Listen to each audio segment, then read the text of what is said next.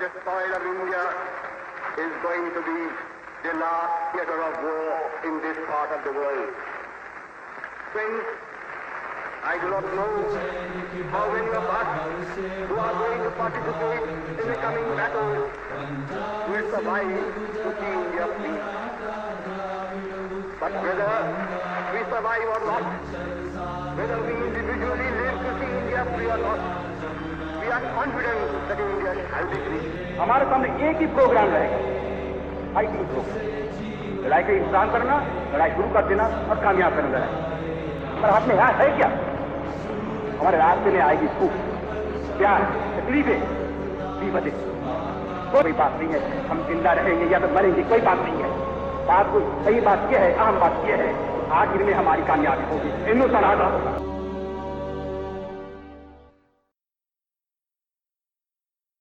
Namaskar everyone, welcome to India's Guardian Angel. Let me once again welcome back Mahua and Shomudi of the Stories of Bengali Hindus.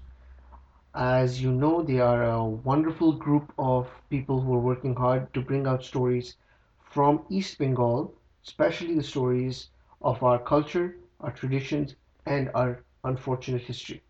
Herein, with our second part of the interview, we focus more into issues that have taken place post 1947 and 1971. Some even go on to say as Bihar and Odisha to establish Super Bangla. So here we have to see that when groups make unreasonable demands, you cannot give them their share and expect that they'll stop at it. No, we have seen despite giving away Pakistan to the Muslim League, a few Congress leaders had hoped that the atrocities against Hindus would have stopped, the riots would have stopped. In fact, if I remember correctly, it was Nehru who was saying that to Leonard. I am not remembering the name exactly. I'll get to you if I remember that. So, but what actually happened is that no, you don't appease someone who is hell-bent on attacking you. You need to deal with them suitably. So either way, we don't think Jinnah would have agreed with the United India. I agree with that. He wouldn't have agreed to it. My point was that had they worked towards an interim government at that point, perhaps the violence in Punjab and Bengal would not have happened. They could have had a proper population exchange, which was basically what caused these violences, where the borders were not demarcated. You would not have that problem. You would not have had that problem right then. So my bigger concern was just that. And the conspiracy part that you were talking about, Assam and Greater Bangla, it doesn't seem like a conspiracy when you look at the current status of Bengali immigration or illegal immigration into Bengal, especially in Assam. It doesn't seem like much of a conspiracy because it's happening right now, where you have a large percentage of Muslim Bengalis coming in and settling into the Assam belt, and basically they're settling there. They have a huge network there. It seems like they have a huge network there. There's enough and more reports to go on. In fact, 1997, General S.K. Sinha wrote a report on illegal migration, and it does not seem like a conspiracy. It seems like a full-blown reality that India hasn't awakened to. That the illegal immigration, especially by Bengali Muslims, to settle in and distort the demography of Assam. The Assam Leaders Union, Ganandolan Parishad, I think Assam's Ganandolan Parishad, they've been continuously writing and demanding legal action against this, but even BJP has not done as much as they should have done to stem the problem. The borders have not been closed down yet properly. That's a huge thing, huge concern that I felt. And Nehru and them, well, the fact is that neither Pakistan or India was independent after 47. It's largely a confusion that people celebrate 15th August and 14th August as Independence Day. It wasn't independence. They were dominions within India. It was the one thing that Subhash Chandra Bose and other nationalist leaders were trying to fight. That's what the INA was. The INA was for a united India, not a divided India, and certainly not an India within a British Commonwealth and British dominions. So that's something that I think people need to wrap their heads around. That not only was India and Pakistan both under Britain, but they were also hugely under the influence of British policy. They had British security officials stationed in Delhi who were spying on Indian people actually. So that was something that I think our people need to understand this. Uh, Bengalis need to understand, Bangladeshis need to understand it. Pakistanis, for all their wisdom, need a proper country before they understand anything else. The illegal immigration thing is actually, the illegal immigration is the reason for why we have this myth. It's not really a myth. It's actually something that's manifesting very really in front of our eyes. So yeah, and India, by the way, if you read Christopher Andrews' authoritative biography of the MI5, it clearly says that MI5 had deputed officials in Pakistan and India to look over their intelligence reports. These people, in turn, the people in IB or the Intelligence Bureau, were spying on members of India or the Indian people basically, and passing reports to the British. I found this out in a book called India's Biggest Cover-Up and Conundrum by Anuj Dhar and Chandrachud Ghosh. They were trying to solve the mystery of Netaji's death, and they found out that the Indian government was spying on many members of Netaji's family, his close associates, many other people, and the spying was so far spread that it was found out that this spying was done on them. Then the reports were given to the IB, the Central IB, who passed it on to the British. So that's the kind of influence that British still held in India post 47. So it's not surprising that their policies were not an Indian or Indian oriented policy, but a British made policy, which I think is very, very clear into how they implemented policies in Bengal against Bengalis, especially against the Hindu Bengalis, which is part of my larger concern. And in East Pakistan and West Pakistan, the case was even worse. In terms of in terms of what happened to Hindus post 47. So could you enlighten us about what was the specific pogroms happening in East Pakistan? Let's start off with East Pakistan. Maybe Mahua? Yes. So as we all know that in Bengal, the worst partition violence did not happen during partition.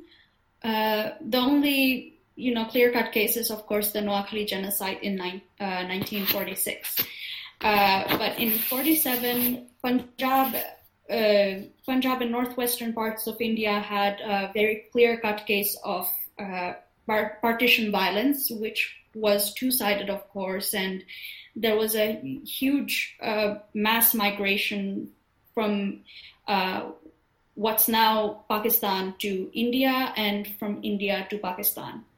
The same did not happen in eastern part of India, so that actually happened later on in 50s.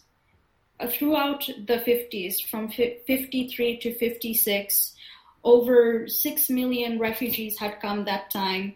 That was also the time when the Nehru-Liaquat Pact was done, or the Delhi Pact of 1950, when they basically made the refugees go back. And the pact said that, land and property should be given back to the refugees. And India did keep their word. They gave compensations, they gave the property back to the Muslim citizens who were going to East Pakistan, but the same did not happen in East Pakistan.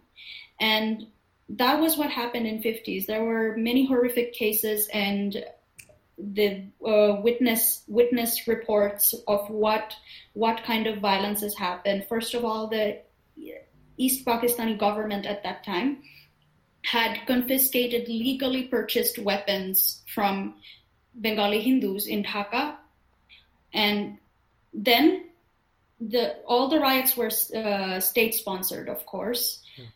And when the riots started, it was mostly the Bengali Hindu businesses that were attacked that time. And when these businesses were attacked, of course, the businessmen had to go away. They had to migrate. All that property was basically taken by government legally, and this was done through the Enemy Property Act. Now, all of the property that was empty was the property of the enemy, and hence why it was legally requisitioned by the government and redistributed. And this is how Dhaka, which used to have prominent Bengali Hindu businesses, all that history is now lost. That property is no more there.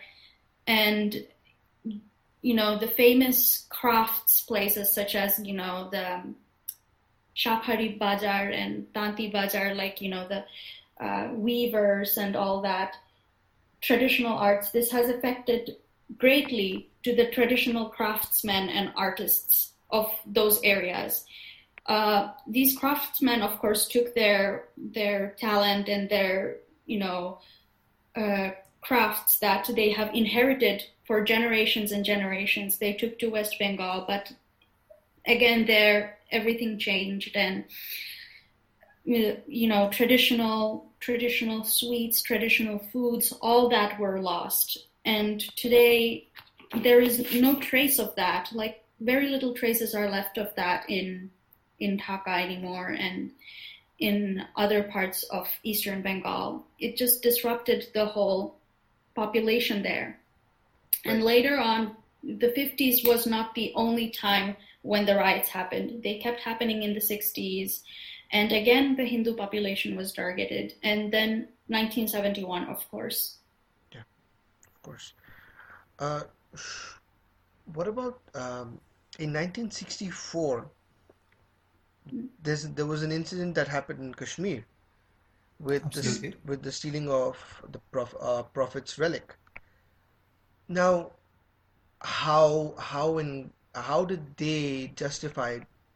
There was a huge riot that happened in Dhaka, I believe. It started off in Dhaka and then went on to other places. It was in Khulna. In Khulna, okay. Khulna. In Khulna, and then kept moving on to many other places.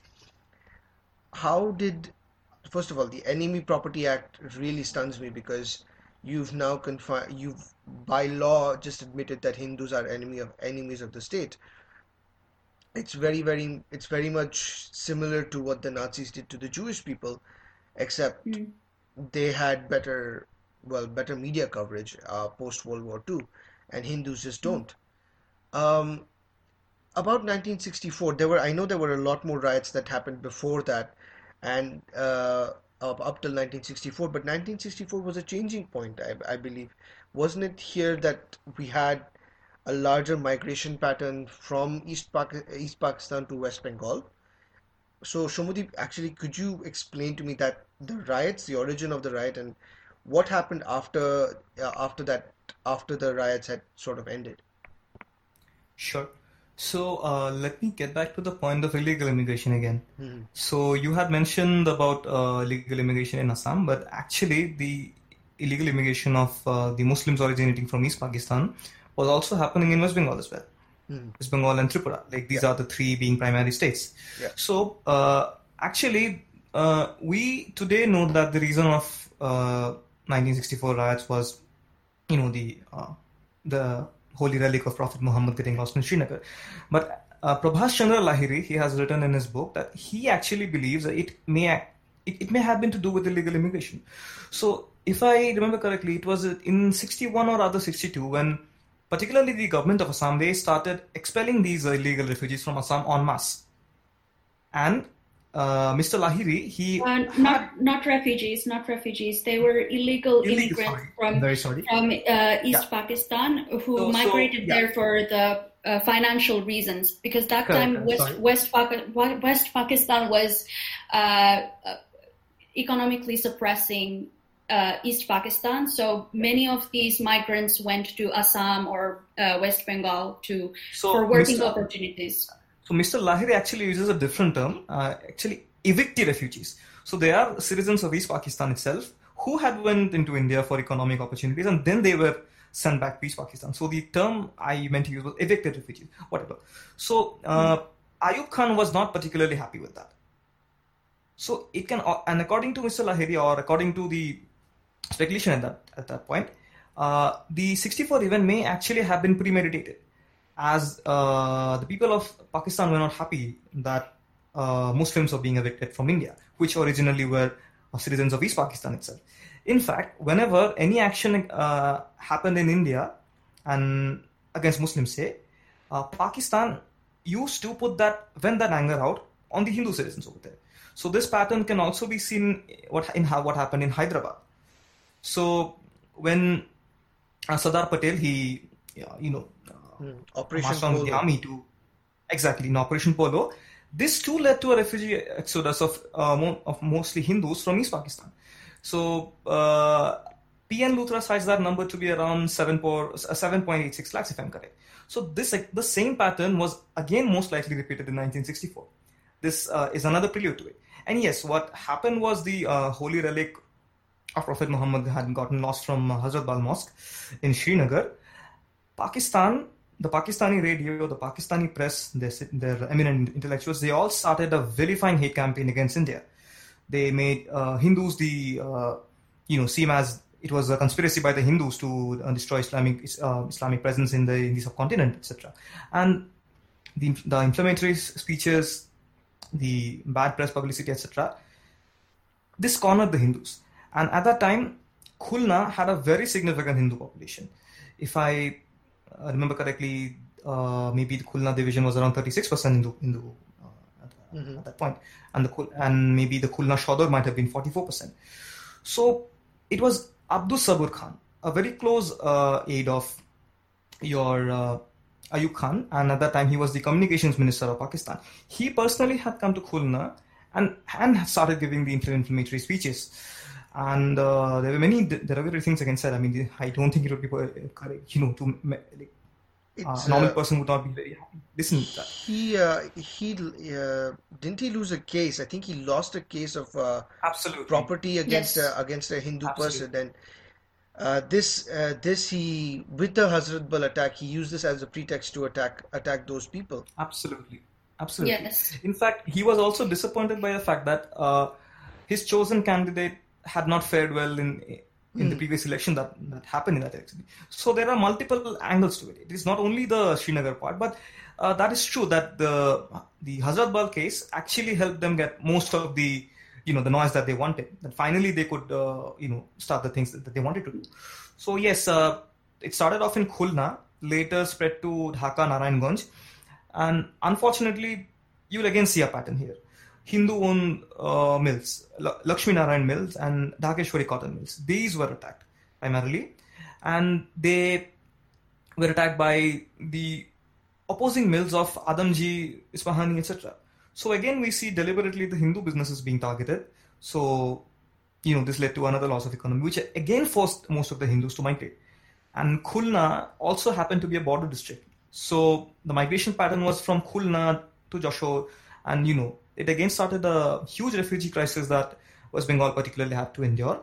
And side by side, there were also migrations happening from Moymanshing district, which included Hindus, of course, and of course Garos, who are currently settled in Meghalaya. Mm-hmm. So if we see to it, it's not only the Bengali Hindus that have suffered. We have been the largest community that have been affected, but other minorities too did not find any peace in Pakistan. And the 64 riots led to retaliatory riots in Calcutta when the people got to know what was happening just across the border. But at that point, we must see the role of Gulzari Lal Nanda. He was the Home Minister at that point, and he was very swift in taking action. He immediately deployed the army, and the protest was controlled in about 2 to 3 days. But we do not see the same action being done in Pakistan. And that is the problem. Like, despite the Indian government knowing what is happening in Pakistan, the Indian press did not highlight what happened there. We can argue that the Indian press mostly highlighted India's actions of how they stopped potential communal flare-ups over here. But unfortunately, as per S.K. Bhattacharya in his book, he claims that the Western press, in fact, had picked up what was happening in India and assumed that there was something wrong happening in India, whereas in reality, This was Pakistan was exactly. In reality, the exodus was happening from East Pakistan, and East Pakistan did not allow even photographs to be taken of the incident. In fact, if you still search on many old newspapers, you would hardly find any photographs of that point. What happened in 1964 and 64 riots? They saw a migration pattern that again, many Bengali Hindus had come to West Bengal. They then had to be shifted by trains to Dandakaranya. It's an arid forest that was cleared up, and a Dandakaranya rehabilitation project was set up. So basically, the idea was to settle the refugees over there, and hopefully they can start their lives. This was near Odisha, right? Odisha and Chhattisgarh border? Yeah, most likely Odisha and Chhattisgarh border. So, but we again see the pattern. It's like we knew what was happening. We knew that Pakistan is definitely not a friend of any minorities, especially Hindus. But so much could have been avoided. Like, this is a fact that I keep lamenting upon. So, just an addition here, we can see in 1946 riots. So basically, the Pakistani government, what they did, Pakistani government media establishment, they started speaking very much against India and Hindus, not just their media and government, but also their Maulavis. They started speaking against Hindus. They even took the case in Srinagar to UN, and they started speaking about this Indian conspiracy to destroy Muslims or whatever. But India did not do the same thing. I mean, there was this one-sided propaganda machination against India and particularly Hindus, because Hindus always have this purported association with India. So basically, there is like one-sided narrative against Hindus and the supposed oppression that the Indian government was doing, which in most cases were proven to be false. For example, there was like this Dargah complex that had a fire, and Pakistan blew that up out of proportion. They said that this was done by the Indian government. It was later found out that this Dargah complex had some kind of fire spreading there because of, someone had put the gas open or something, so that's why it caught fire. So no way government did anything, but of course it suited that time Pakistan's narrative that, and at the same time the hair was stolen. It was later found out that the hair was stolen, the relic, the Prophet's hair was stolen by 3 Kashmiri Muslim men, one of them who was connected to the government of Pakistan. So all those riots against Hindus, all those venomous speeches against Hindus for an artifact, a relic that was stolen by Kashmiri Muslims. But nobody paid any compensations to those Hindus. 800,000 Hindus had migrated that time from East Pakistan due to the riots. But India did not do the same. They did not raise any consciousness. They did not, highlight the fact that there were refugees coming. In fact, when the refugees were coming to the train stations to West Bengal, the government did their best to hide the condition of the refugees so that it wouldn't further fuel the riots, because some reactionary riots happened in West Bengal, which were, of course, extinguished within hours, within a couple of days. And West Bengal government itself paid compensation to all the displaced Muslims that, who were displaced due to the riots. And they gave out statements that no riots should happen, whatever happened elsewhere, no riots should happen, and punitive taxes were imposed on Nadia district particularly, so that those taxes were used to pay compensations.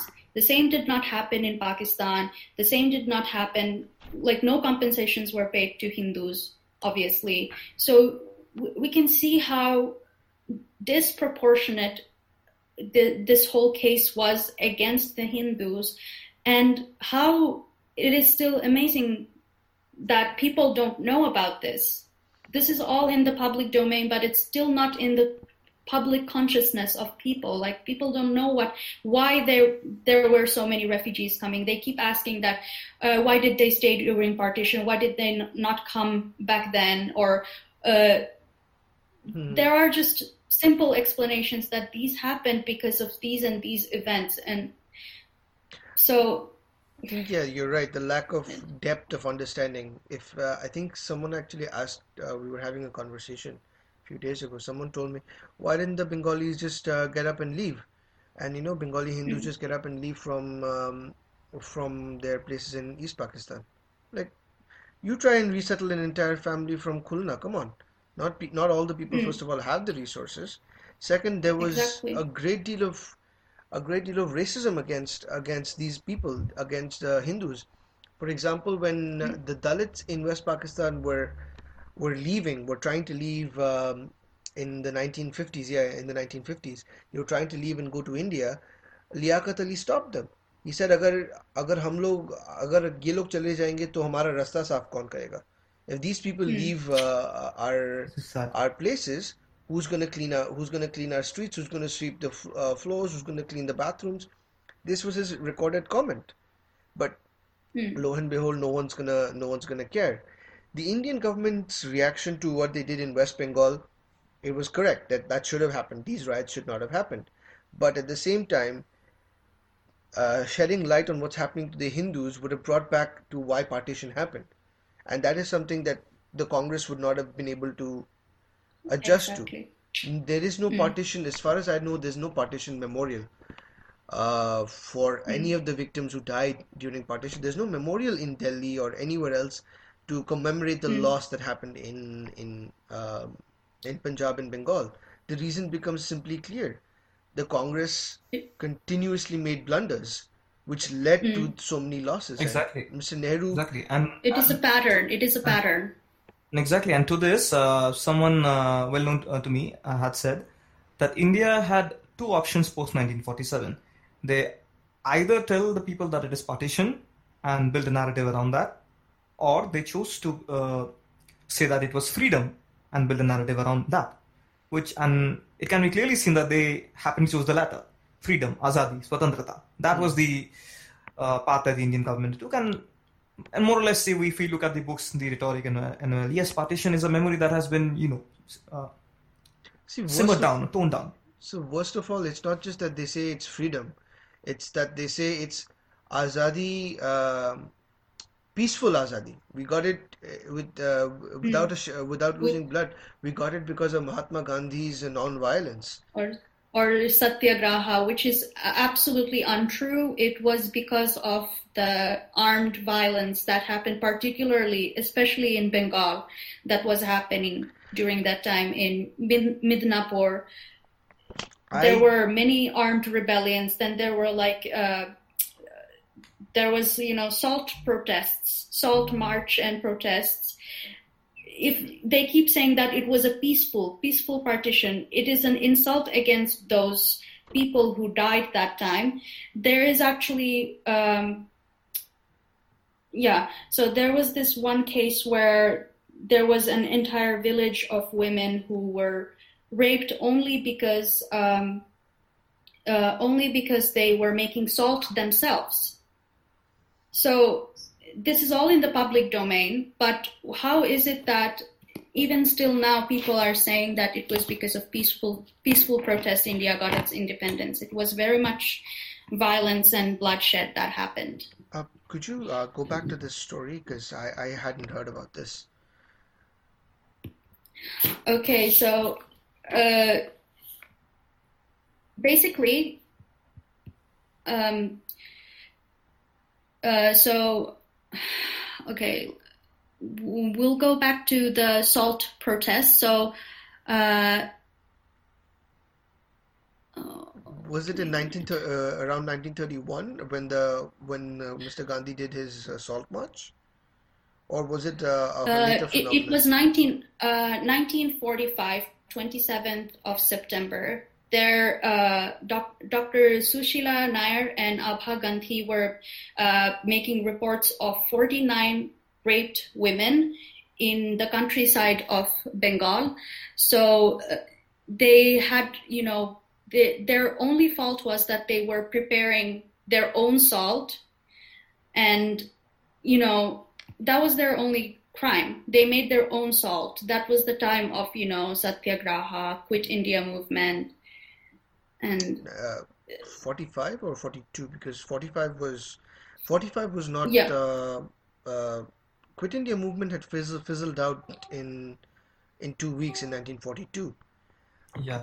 It continued to 1943 in Midnapur, but it fizzled right before the Bengal famine. Right. So it did continue as a violent protest in Midnapur, but until the Bengal famine, it was very violent in that part. Right. But then came the famine, and then the whole Quit India movement fizzled. The Hindu leadership was jailed, but it was around those times when people were advocating for Swadeshi and boycotting the British goods and all that. See, I have a different take on why Britain were forced to leave India. While the salt marches and everything happened, while Quit India happened, between 1942 to 45, there was no concentrated effort in India to fight against the British, because World War II was happening. All the big leaders were in jail. Post World War II, what happened was the INA trials. The Indian National Army who were repatriated back to India, their trials happened, and this caused a massive sensation within the public sphere. So for the first time, people found out that there was an army actually led by Subhash Chandra Bose outside India fighting for Indian freedom. This included Hindus, Muslims, Sikhs, the whole lot. And this is where you start seeing huge number of protests and huge number of protests happening, the military revolts happening in Jabalpur, in Bombay. The Navy the Navy sailors were protesting against the British. They said they would not serve the British. So that was one massive reason why Britain decided, okay, it's time for us to leave. And the second thing was that, well, they were economically not in a position to undertake or to take India, to hold down on India, which was evident by a lot of the evidences that kept coming between the Viceroy. I think it was Viceroy Wavell who sent a letter to King George on 31st of December saying that if an 1857 type situation is emerging, and if we have to control India, we will have to reconquer India with European troops, because we cannot trust any more Indian troops. Every Indian worth his salt right now is a nationalist. They will not support the British. So this stands in stark contrast to what the Gandhian mode of non-violence and all of that was. And it's strange because this was the one movement where you saw, after a long time, that Hindus, Muslims and Sikhs were actually coming together. Congress and Muslim League were forced to come together because because if you don't come together, well, then you're losing the public's attention. You're losing the public's what public's interested in. And that was a huge thing that I felt that when I read through it, I think it makes a compelling case for why Britain were forced to leave India, but they left it on relatively their own terms, not on India's terms. They left India with their own terms. Absolutely. Now, when we come back to 1971, I don't think that story really needs to be recounted because it's been so well covered it's been so well documented that that story really doesn't need to be told. But what happened post 71? I'm more concerned with the how Bangladesh came out of it. And for Hindus, I know from a personal family experience that when my family came back to their village, their houses were burnt down, and not by Razakars, or sorry, not by the Pakistan army, but by Razakars from living in the next village. They used to see these people before the war. They saw these people coming and going. Everything was fine. During the war, these same people came in and burnt their houses. And surprisingly, they did not burn the temple, which either they missed or I don't know what happened.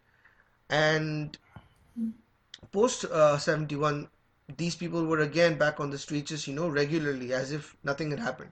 So, what was happening in post 71 in the newly created Bangladesh? And let Shomudeep start actually with this one.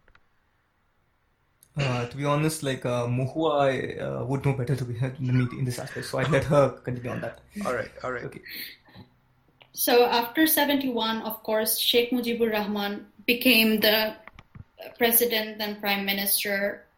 And then many organizations such as the Jamaat-e-Islami, they were banned. And, he wanted to go towards secularism, but then happened a coup. Was it in 1975? A coup happened and it was taken over by Zia, the military general, and then obviously the previous ban on Jamaat-e-Islami was uplifted, and then Jamaat-e-Islami came back again. Many of the Jamaat-e-Islami members went into hiding. Some went to USA, UK, and some lived very lavish lives, still continue to live lavish lives in independent Bangladesh. And there is one case, my grandmother's neighbor was a Razakar. And he was the reason why my grandparents left and they went to India at that time, because they saw that they were not safe anymore. They were educated and Hindus. They were not safe. So when they came back after 8 months of the war, they had lived in West Bengal. There was my grandmother's big brother who had came before partition. Around the partition, he had moved to West Bengal due to studies, but then he had stayed after the partition. So they were staying there, but after 8 months, they had to see, because my great-grandparents had stayed during the war to, for sentimental reasons, they wanted to protect their land, their house. They went to see if they were still alive and all right. So they went back. They also saw that this Razakar was still there.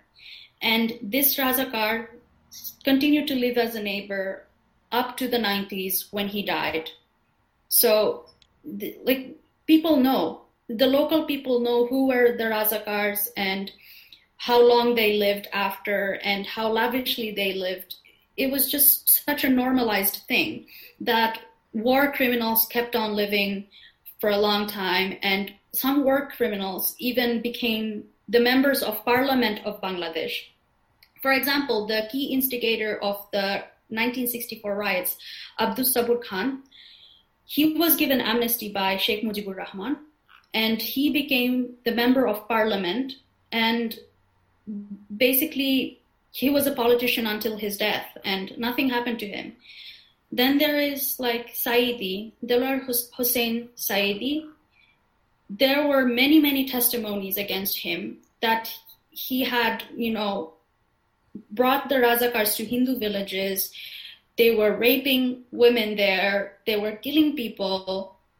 This man has been elected from his own constituency, Pirojpur, and he was in the parliament. He was member of parliament, and he was chosen twice.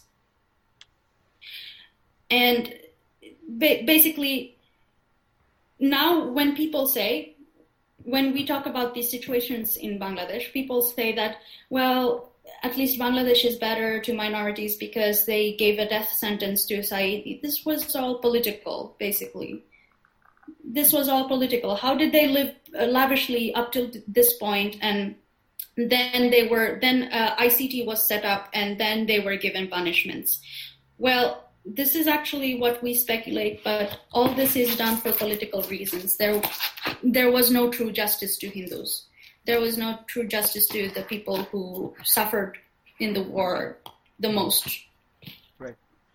And I'll add an additional point. Like just immediately post the liberation of Bangladesh, we saw Ramna Kalibari, which was destroyed on 27 March 71 by Pakistan Army. This was actually given to Dhaka Recreation Club, a Dhaka Club, which was a recreation club. So we see an icon of Hinduism in Dhaka, the Ramna Kalibari, that was destroyed. But just after independence of Bangladesh, I mean, it was not restored.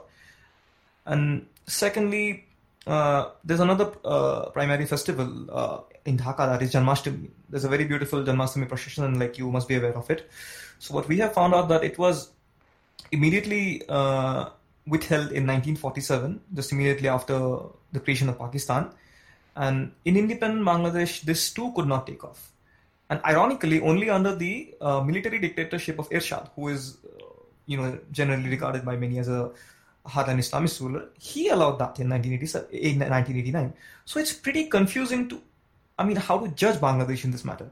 Even though on the outside it may seem as a secular country, the Hindus are doing well, but if we look into the nitty-gritty details like this, there is a lot to be desired in this fact. If you look at it, that part was really confusing. Actually, I did not expect that from a hardcore Islamist leader.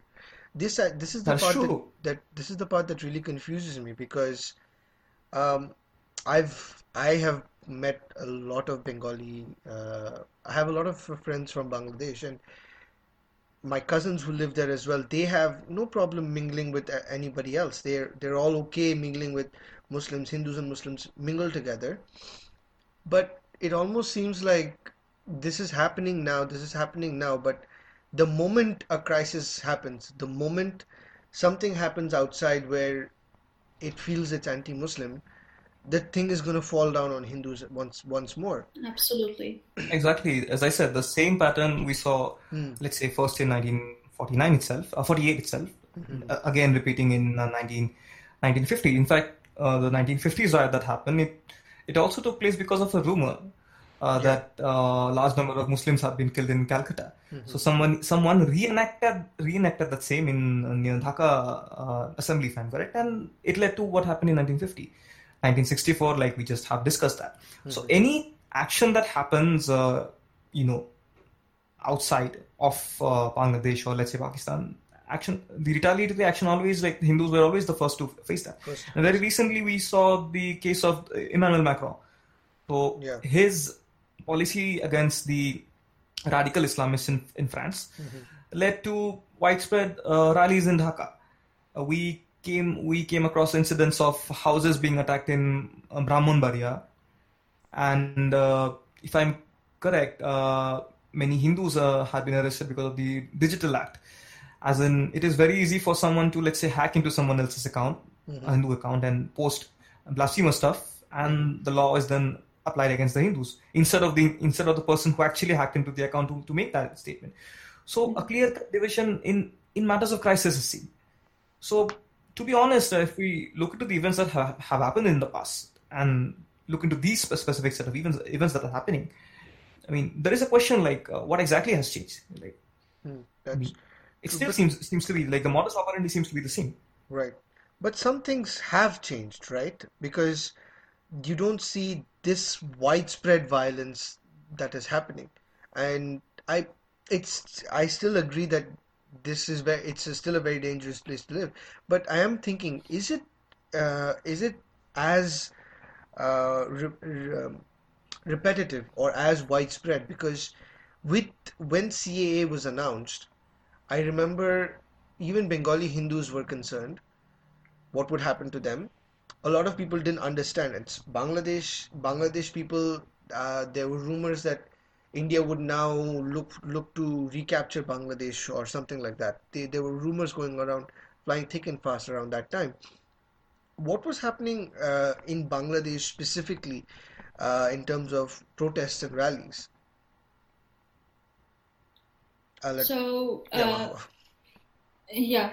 So basically, what I know is that maybe some young students did protest in Bangladesh against the CAA. There is actually very little understanding of the law, and but it wouldn't really matter, because the main thing is that this did cause some fear in Bangladeshi Hindus, because if it would mean that India would start, deporting the illegal immigrants from Bangladesh back to Bangladesh, then what would it mean to the minority community? Of course, the fallback would be on the Hindu community. It's always on Hindu community. And even though there is in the time of peace, people do talk and mingle around, but subconsciously everybody knows that bad times can come anytime,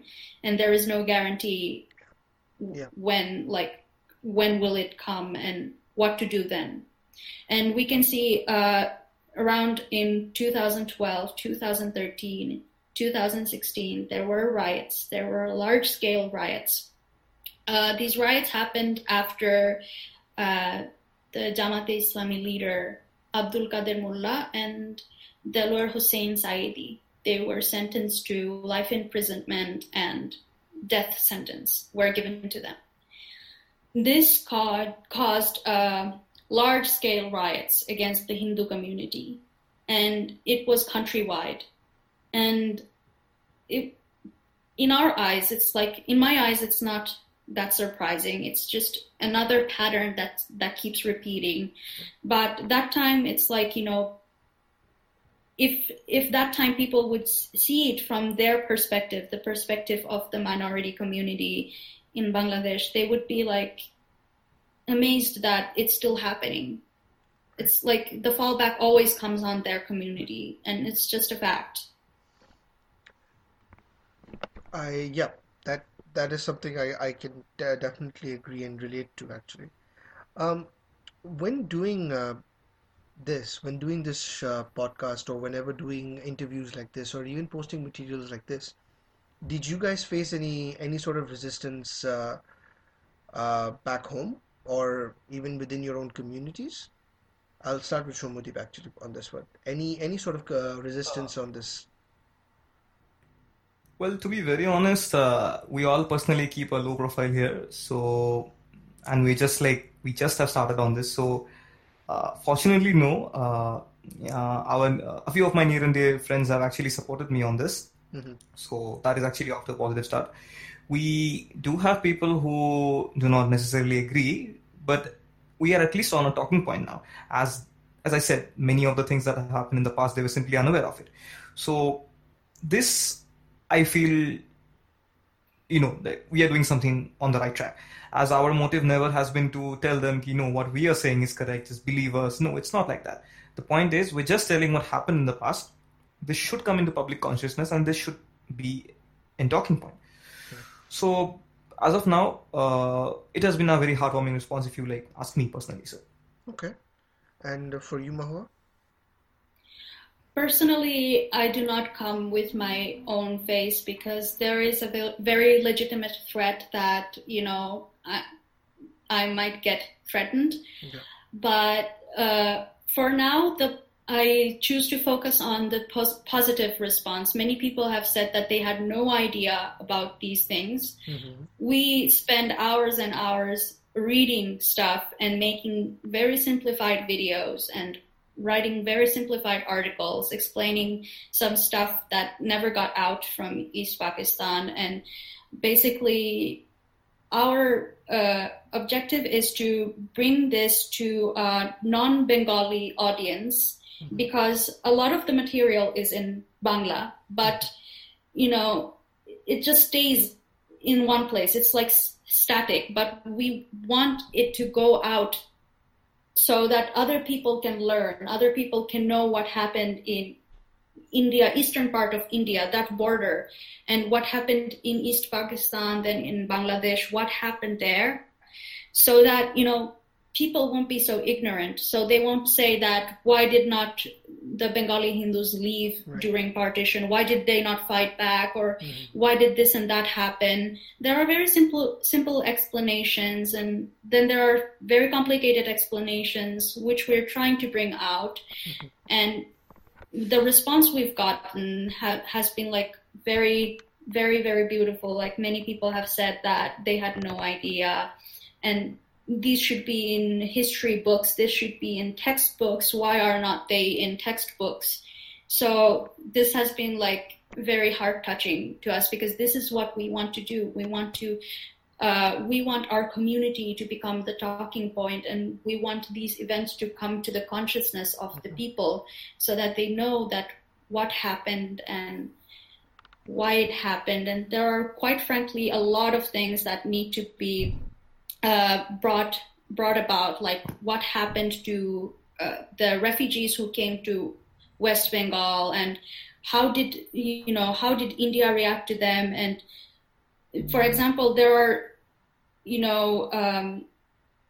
Subhas Bose's loyalists and comrades from Forward Bloc and RSP and PSP who took the cause of Bengali Hindu refugees that time, and they were the ones who were giving land to these displaced refugees at the same time when government was writing these pacts like Nehru Liaquat Pact to, send back the refugees or whatever.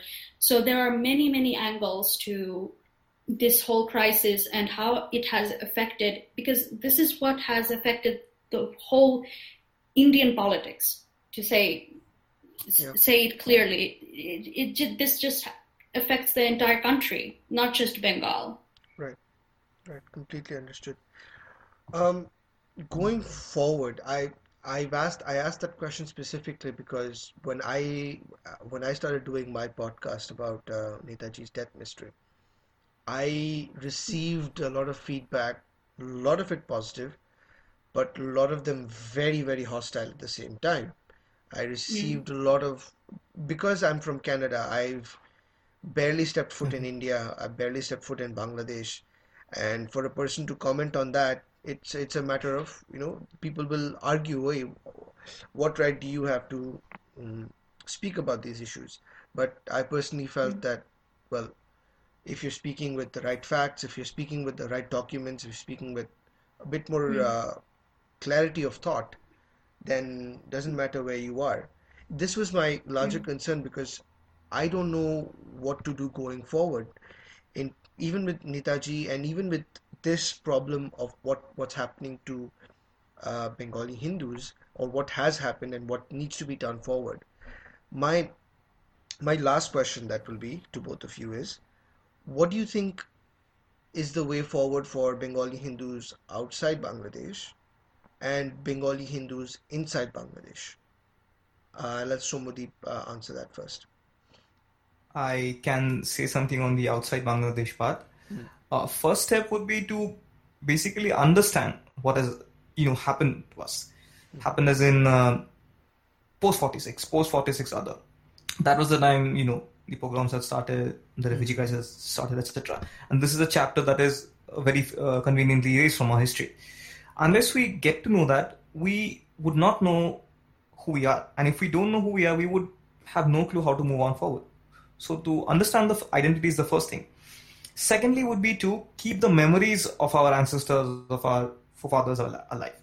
This may be in the form of learning the rituals, the family customs, the dialect that we used to speak, etc. Because those are the identity of our forefathers. They carried on their legacy, and we too need to continue the same. Because if somebody, let's say, asks a Bengali situated in India what is his ancestry, he might as well say Chattogram, or let's say Dhaka, for instance. He may know where these places are, but he probably has no idea about what is the culture of that place. So one may definitely find them in old books if one is interested in reading, or maybe inside the family. Family is the best source of information. But if they go onto the internet and let's say search on that, I mean, there is very little information of the Hindu side of it, because practically speaking, Bangladesh is doing an excellent job, and in representing their community. And let's face it, they have the cities right now, they have people over there right now, and they're doing what they can at best. We do not have an equivalent thing from our side, and this is why we thought that getting to stamp our identity on the internet, in the form of, let's say, small videos or books, or rather, I mean, this was also one of the thinking points behind why Stories of Bengali Hindus had to be started, because our side of the story is not written. The second would be, as I said, first you get to know what you were, and second would be to talk about it to your people, as in your identity is your pride, that is thing. And third would be to encourage, to tell your stories to others, like to tell other people like what exactly happened, and basically encourage the politicians to take steps to basically protect and safeguard the cause of the Bengali Hindus. Because if we just take into account West Bengal and Bangladesh, Bengali Hindus are effectively a minority if we consider the entire Bengali population itself. So unless we stake claim on our identity, I mean, this is a legitimate fear that, our group or most of us have had. Because today when we refer to, let's say, Kashmiri, we think of Kashmiri Muslims rather. But the Pandits, I mean, they too are Kashmiris. And in fact, exactly, they are the indigenous people as well. So they are completely ignored. So what if in the future we come to a point then, we think, who is a Bengali? And the answer is only Muslim. Because this is a fact that we see many of our friends from the UK diaspora complain. As when Bengali is being mentioned in the UK, people of UK, they tend to think mostly about, let's say, the Bangladeshi community, or rather the Sylheti community in that way. So this is, in a way, we see a cultural genocide too happening. I mean, our culture is not well represented. So moving forward, yes, we need to take these three things into account and just basically talk about it and let people know about it. So, right. I mean, that would be my suggestion. Okay. What is BHS? What is the plan for BHS in the future? What is BHS going to do go moving forward? Are there any new stories that you guys are going to publish? Are there more videos coming up, Mahua? Yes, we're planning to do a lot of things. For example, on 27th March, we're going to have Remembrance Day for the Bengali Hindu genocide. The reason why the date was chosen because in 1971, 27th March, Pakistani army destroyed the Ramna Kali Mandir, and from that point on, it was becoming more and more apparent that the primary targets of the 1971 genocide were the Bengali Hindu community. So, and of course, this did not happen in vacuum. Whatever happened in 1971 did not happen in vacuum. All the previous decades, 50s, 60s, they all played a huge role in what happened in 71 and why the Hindus were attacked. They were targeted that time. So this is why 27th is marked as a Remembrance Day. Actually, this came into fruition because on 25th March, the Bangladeshi government has an official Genocide Remembrance Day. But we feel that the Bengali Hindu community deserves a special day of remembrance because we, after all, were the primary targets. And this initiative was not actually started by our group. It was started by another group in West Bengal, but we are just amplifying the message, and we wish it to be an annual event.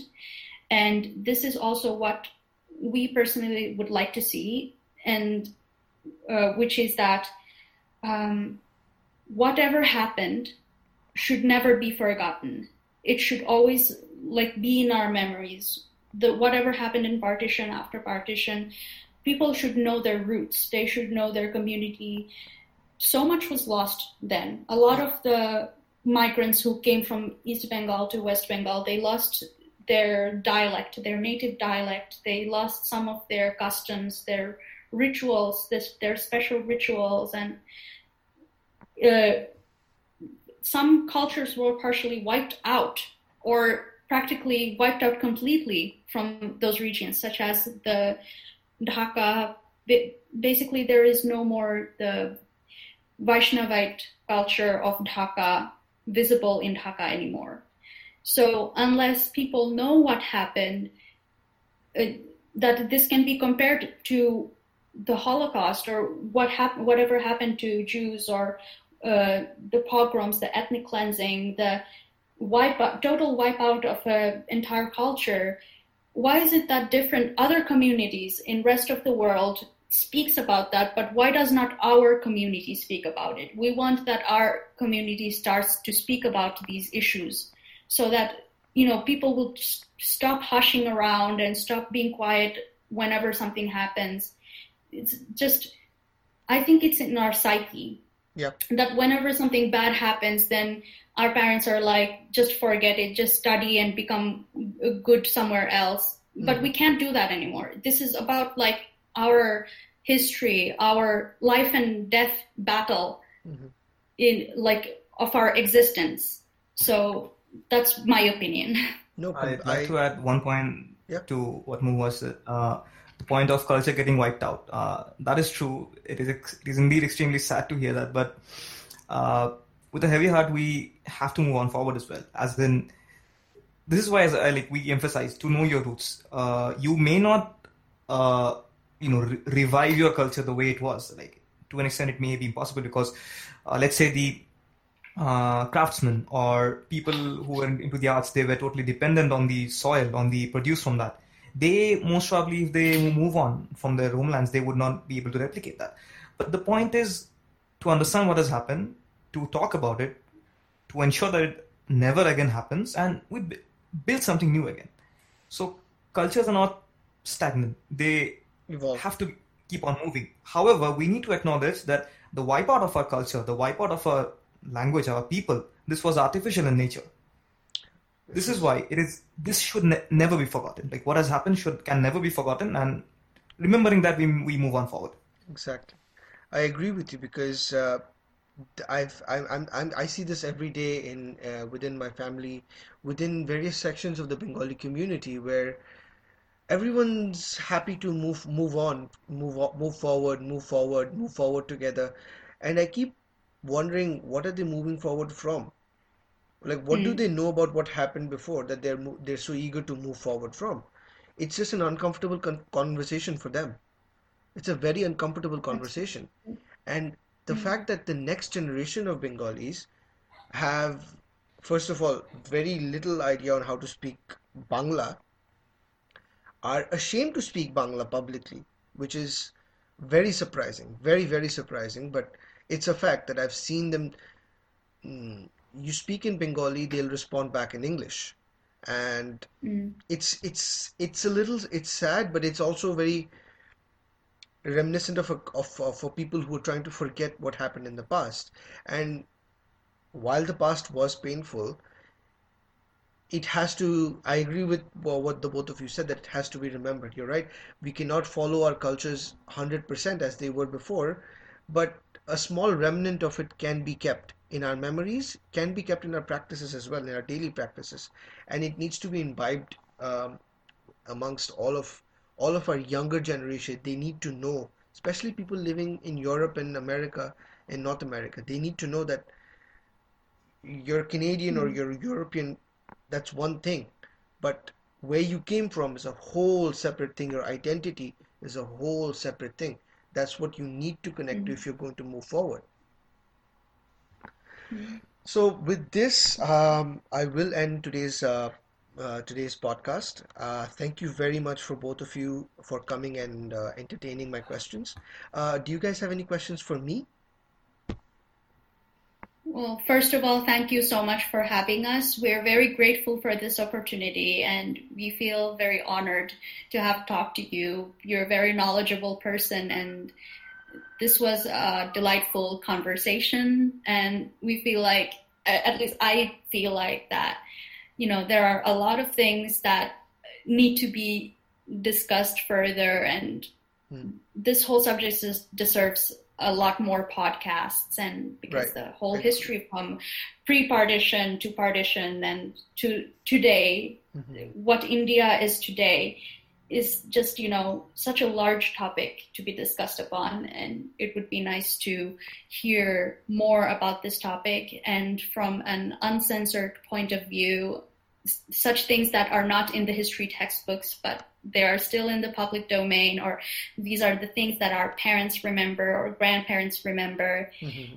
These definitely need to be discussed. So we are very grateful for this opportunity you have offered us. And yeah, thank you, Dada, from my side as well. Like we did not expect to get this much of a response when we had started our page. I mean, we're seeing people connecting with us, trying to talk to us, and listen to us. So thank you very much for giving us a platform to talk to you. And that was the show, guys. If you like my channel, if you like what I'm doing, please subscribe to the show on whichever platform you're listening to. Please follow Stories of Bengali Hindus on their platforms on Twitter, Facebook, and Instagram at Stories of BHS. The links are at the description below.